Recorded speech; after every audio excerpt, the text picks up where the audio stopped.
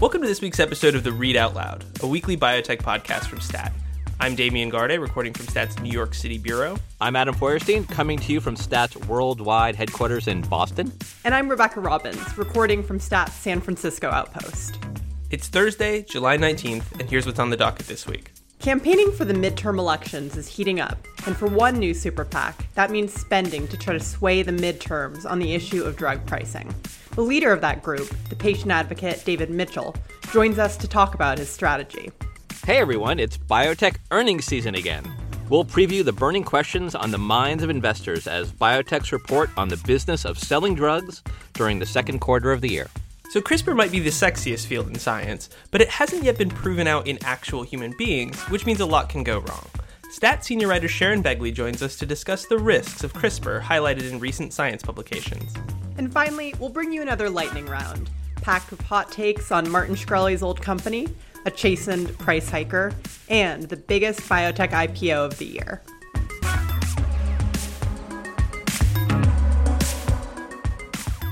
The November midterm elections are fast approaching, and political spending is ramping up. And for one new super PAC, that means spending money to try to help candidates deemed likely to take action to lower drug prices, and to try to defeat candidates who look likely to back the status quo. The bipartisan group just took on its first target, Bob Hugin, the longtime Celgene executive who's now running for Senate as a Republican in New Jersey. Let's listen to a snippet of the attack ad that the group is spending $1.5 million to air in New Jersey for a few weeks this summer. This is the drug that keeps me alive. The price to make one capsule, less than $1. The price the drug company charges, over $600. Why? Ask Bob Hugin. It features a woman identified as a cancer survivor who relies on a Celgene drug to stay alive. Now he wants to be your senator. But I'll always know him as the guy who made a killing off cancer patients like me. The leader of the group behind this ad, David Mitchell, is here to join us today. David is a cancer patient and a veteran of Washington health policy circles, and he's head of a patient advocacy group fighting high drug prices called Patients for Affordable Drugs. And last week, David announced the launch of his new super PAC, which is called Patients for Affordable Drugs Action, that is funding the Hugin attack ads and other efforts to sway the midterms on the issue of drug pricing. Most of the funding comes from John and Laura Arnold, a billionaire couple in Houston who have taken a pretty keen interest in shaping the debate around drug pricing. You can follow David on Twitter at DavidP4AD. David, thanks for joining us. Thank you guys for having me. So, David, Bob Hugin is obviously the candidate running for federal office this election cycle that's most closely connected to the pharma industry. How did you decide to oppose his campaign? It was easy. Bob Hugin stands for everything we are trying to stop, which is the abuse of patients, the abuse of taxpayers, the abuse of our system. In Bob Hugin's case, he doubled the price of a key cancer drug. I happened to take that drug for 5.5 years. He doubled it, forcing patients into bankruptcy, losing their homes, having to refinance their homes, debt. So he is an obvious person for us to focus on in our work. So your group is also spending six figures to support the re-election bid of Representative David McKinley, who's a Republican out of West Virginia. Why did you pick him to support? David McKinley is actually a really fine leader on the issue of drug prices. He has helped support and actually led the work on behalf of bills that would, for example, speed generics to market. He hasn't taken a lot of money from the drug companies. He is not beholden to them. And we are bipartisan, and we wanted to pick a range of races. And so he was an obvious choice for us as someone to get behind. So, David, what kind of federal policies are you hoping to see these candidates support when it comes to drug pricing? I would put them in three big buckets. Number one is we think the time has come for Medicare to negotiate directly over drug prices. The Secretary of Health and Human Services has gone before the Senate twice in the last 6 weeks and said directly that pharmacy benefit managers who are charged with negotiating on behalf of Medicare are actually standing in the way of lower prices. Second, we believe that we should take steps to ensure that PBMs don't do all their work in secret and that we can see what's going on inside them, how they're pricing drugs, how much profit they're taking, etc. And third, we believe we need to reform our patent system Drug companies game the patent system to extend their period of exclusivity and keep their monopolies. And when they do that, they drive up the price of our drugs. A perfect example is Mr. Hugin's company, Celgene, that doubled the price of a key drug over 10 years, raised the price 25% in just the last 18 months. And that's all because they've managed to game our patent system to block a cheaper generic from coming to market. Now, there's a huge amount of money being spent on both sides in these races that you're playing in. And as your group points out, the employees of drug companies collectively spent several $100 million donating to politicians in the last election cycle. That's obviously a lot more than you're putting into these races. Is your spending going to be enough to make a difference? We're going to be wildly outspent by pharma. We will never match them dollar for dollar, but we have people and we have our stories. We can't play everywhere, but we can play in some key places that we think will make a difference. So, David, I'm curious, as you know, the issue of drug pricing is pretty complicated. And I imagine most people probably agree with you that prices on the whole are too high. But after that, the details, the why, the how, and the what about it get pretty murky. Do you expect politicians in the heat of the election cycle to sort of get beyond simplistic sound bites when it comes to this issue? And do you plan to do so? Well, our job is to try and make the issue understandable for patients. In the electoral arena, you have to go where people are. People want the government to negotiate on their behalf. And we believe that we can speak to them in language they'll understand and say, support this candidate because they'll do the right thing to lower drug prices, oppose that candidate because they won't. David, thank you for joining us. Thank you guys for having me. Okay, so now let's break down a couple of things of what David just said. That line about Bob Hugin standing for the abuse of patients and taxpayers in the patent system, we reached out to the Hugin campaign to give them a chance to respond, and we never heard back. Yeah, and even though they didn't speak to us, it is worth noting that the Hugin campaign was very clearly expecting this line of attack, whether it came from Mitchell's group or from Bob Menendez, his Democratic opponent.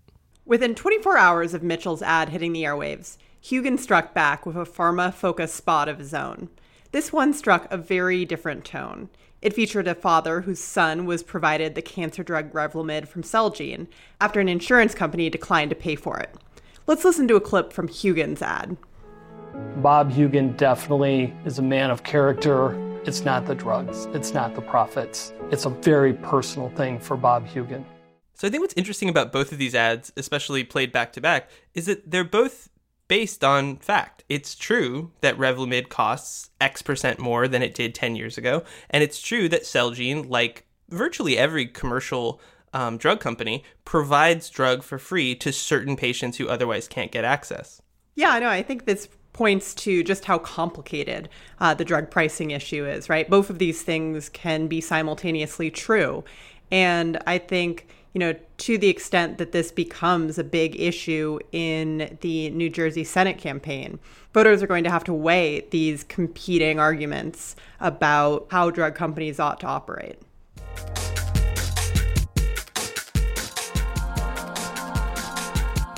Welcome. If you are the host, press star now. Otherwise, please wait, and you will be joined into the conference. Great segment, guys. And again, thanks for taking the question and congratulations on the data. Adam, if you could give us maybe some color on how we should be thinking about the next coming week in biotech. Oh, Damien, you are channeling your inner sell-side analyst. Yes, that's right. Second quarter earnings season is upon us here, starting next week.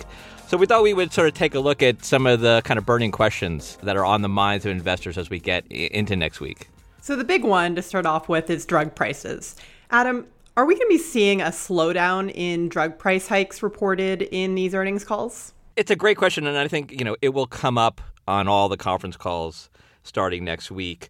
So the investment bank Cowen noted recently that there were only 5 price increases enacted between April and July of this year, which was well below the 24 price increases taken during the second quarters of 2017 and 2016. So I think that suggests that drug and pharma companies are taking a more conservative stance when it comes to drug price increases these days.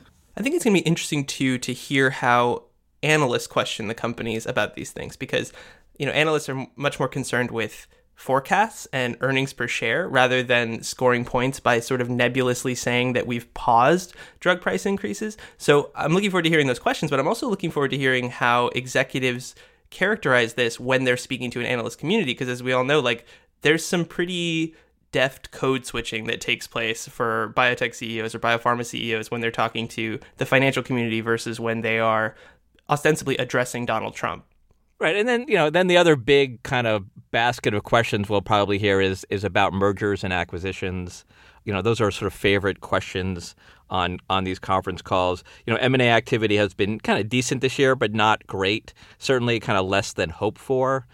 So I think it's a given that, we'll hear analysts ask CEOs about that. And that we'll hear this sort of same stock and trade answers of we're looking for something that is adequately priced given the upside value, and we're being diligent, and we're listening to all offers, and et cetera, et cetera. Yeah, exactly. I mean, the responses to those M&A questions from CEOs is just almost comically banal. I mean, it really, how to fill space and time by saying nothing. So let's move on to specific companies. Adam, what are you going to be watching when it comes to Amgen's earnings call?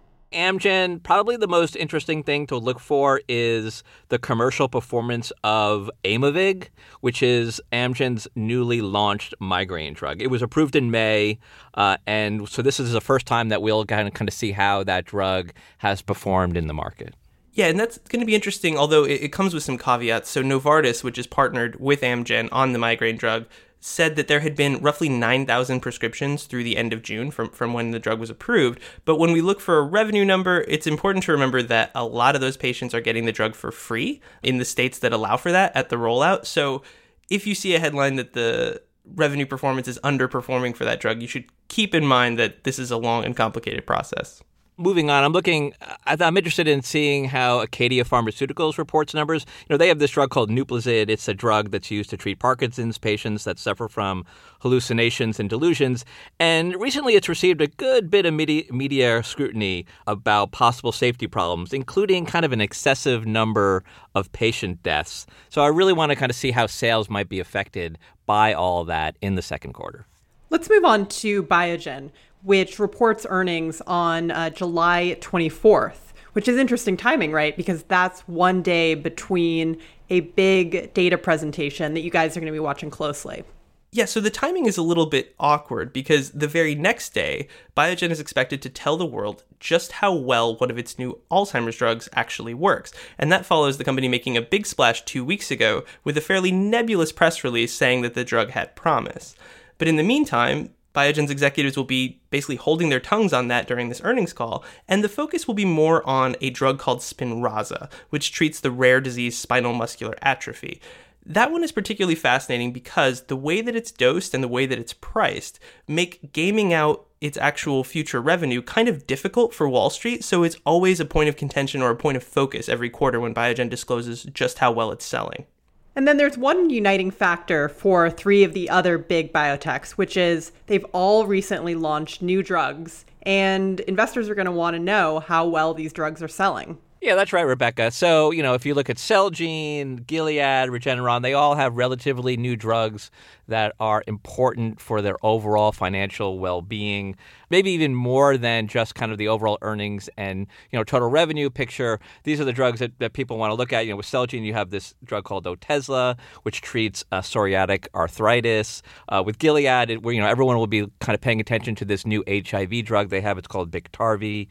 And also, obviously, their new CAR T therapy, Yescarta. And then Regeneron, as Damien knows and has written about a lot in the past, Dupixent, the company's drug for atopic dermatitis. And that one's fun because it carries, I believe, what is a biopharma first, which is that Regeneron CEO Len Schliefer tried to launch a viral hashtag called #DeniedRx to raise awareness of patients being denied their Dupixent prescriptions. So the revenue number that we learn next week will give us some clues as to whether that hashtag has taken off.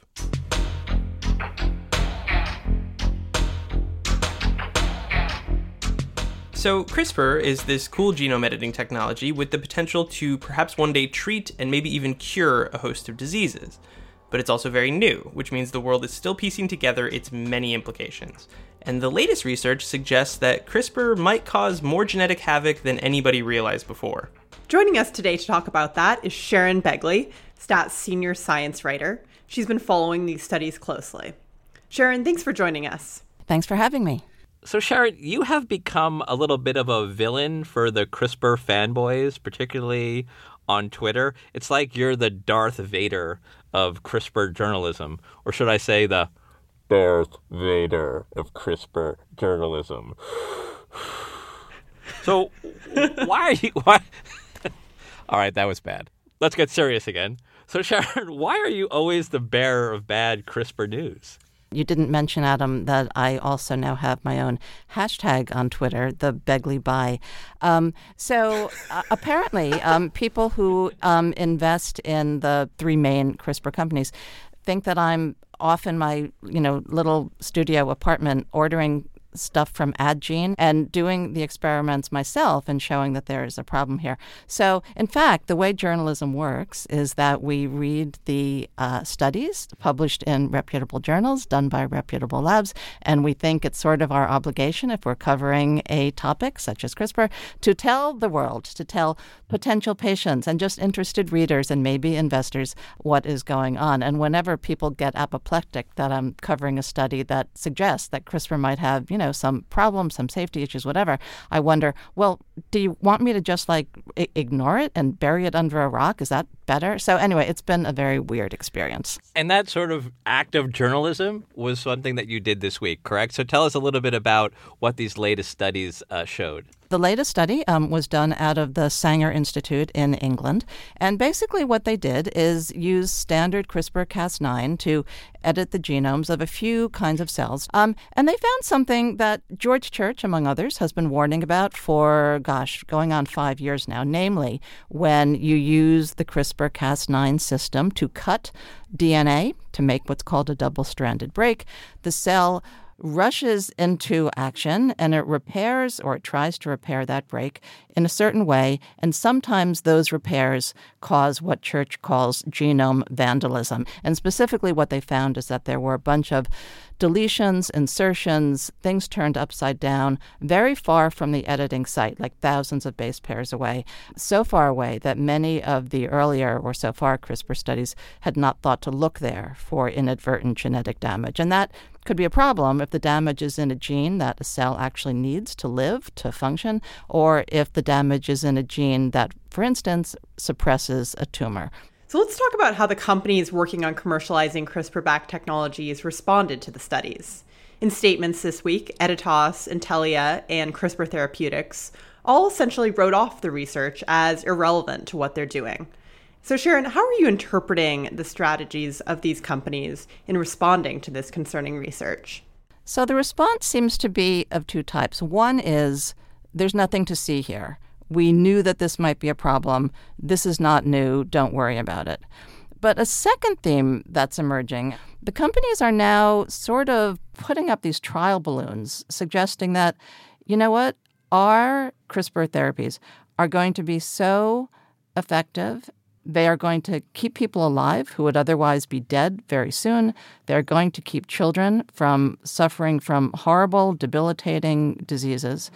And because of that, if they also turn out to, in some people, 10 years, 20 years, 30 years down the line, to also cause cancer or have some other deleterious effect, that might be an acceptable trade-off. So Sharon, what are you going to be watching down the line as these companies try to move forward with their technologies? So the CRISPR companies are very close to filing for an IND, i.e. to start the clinical trials for their first therapeutics.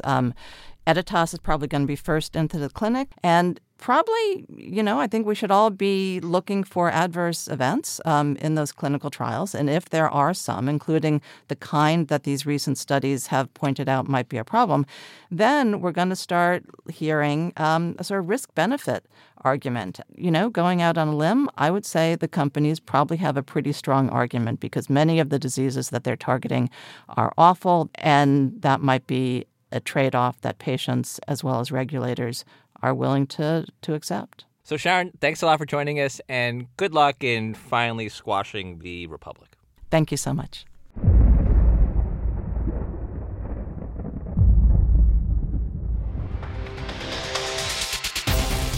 Guys, what time is it?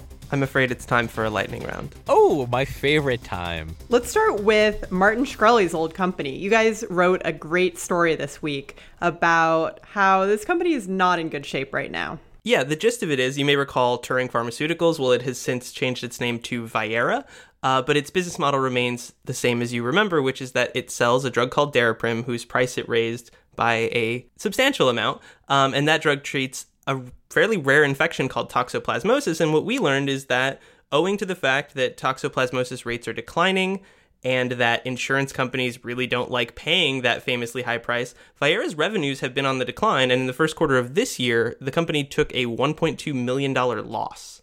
And there's a new risk to that story, isn't there, Rebecca? That's right. So just on Thursday morning, right before we started recording this podcast, the Secretary of Health and Human Services, that's Alex Azar, announced that the Trump administration is going to form a working group to look at an idea that has for a long time been pretty politically toxic, and that's importing drugs from other countries in limited cases where there might be a dramatic price increase.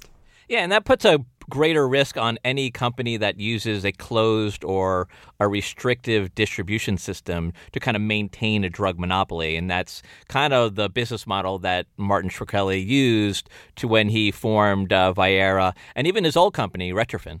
It's also kind of a fascinating left turn, like literally left turn, in that drug importation was a banner issue for the likes of Bernie Sanders and has been anathemic to drug companies. And now we have an administration that I think largely has been perceived as being favorable to the industry, minus a few things, embracing this idea, even if it is in limited cases, that I imagine sort of raises the hackles of traditional pharma.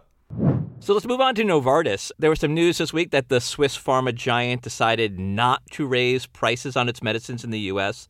for the rest of the year. Is that a significant piece of news? I think so, and I think it raises a couple of questions. One is, are we going to see other big pharma companies do the same thing? Or is this sort of a Novartis-specific penance inspired by the huge mess they got into with that deal with Michael Cohen? Yeah, I think it's also noting that Novartis already raised prices this year. I think it was back in June. That's what Sarah Carlin-Smith, a reporter from Politico, had tweeted when she saw the news about Novartis deciding that it wasn't going to raise prices for the rest of the year. So it, maybe there's a little bit of spin here too. And I think it's worth watching whether on January 1st, 2019, we might see even larger price hikes than you normally get at the start of a year as sort of compensation for the 2018 year off from price hikes. Finally, we can talk about biotech IPOs. So there have been 37 so far this year, which is on pace for its largest number since 2015. But most interestingly, we saw this week the largest one of the year in the form of Rubius Therapeutics, which went public with a $2 billion valuation. But Adam, what differentiates Rubius from most of the rest of the biotech IPOs? I think it's their hype line.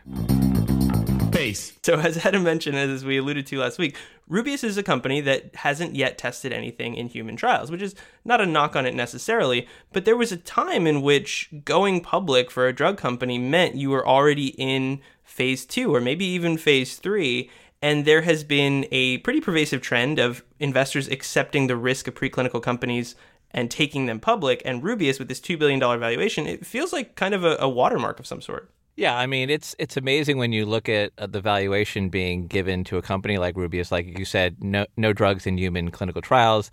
You made this comparison in the Readout newsletter, Damien, to a company like Zogenix, which has a drug which just successfully completed 2 phase 3 clinical trials. They're going to be filing for an approval later this year, and their market value is actually lower than Rubius's. So the forward-looking thing for Rubius is that in the first quarter of next year, they're going to ask the FDA for permission to start their first clinical trial, and that'll actually kind of be something to watch. Even though that's usually a matter of box checking for drug companies, Rubius is working on a pretty newfangled technology, and there's no guarantee that the agency won't have questions that delay that. So that's the next thing to watch for.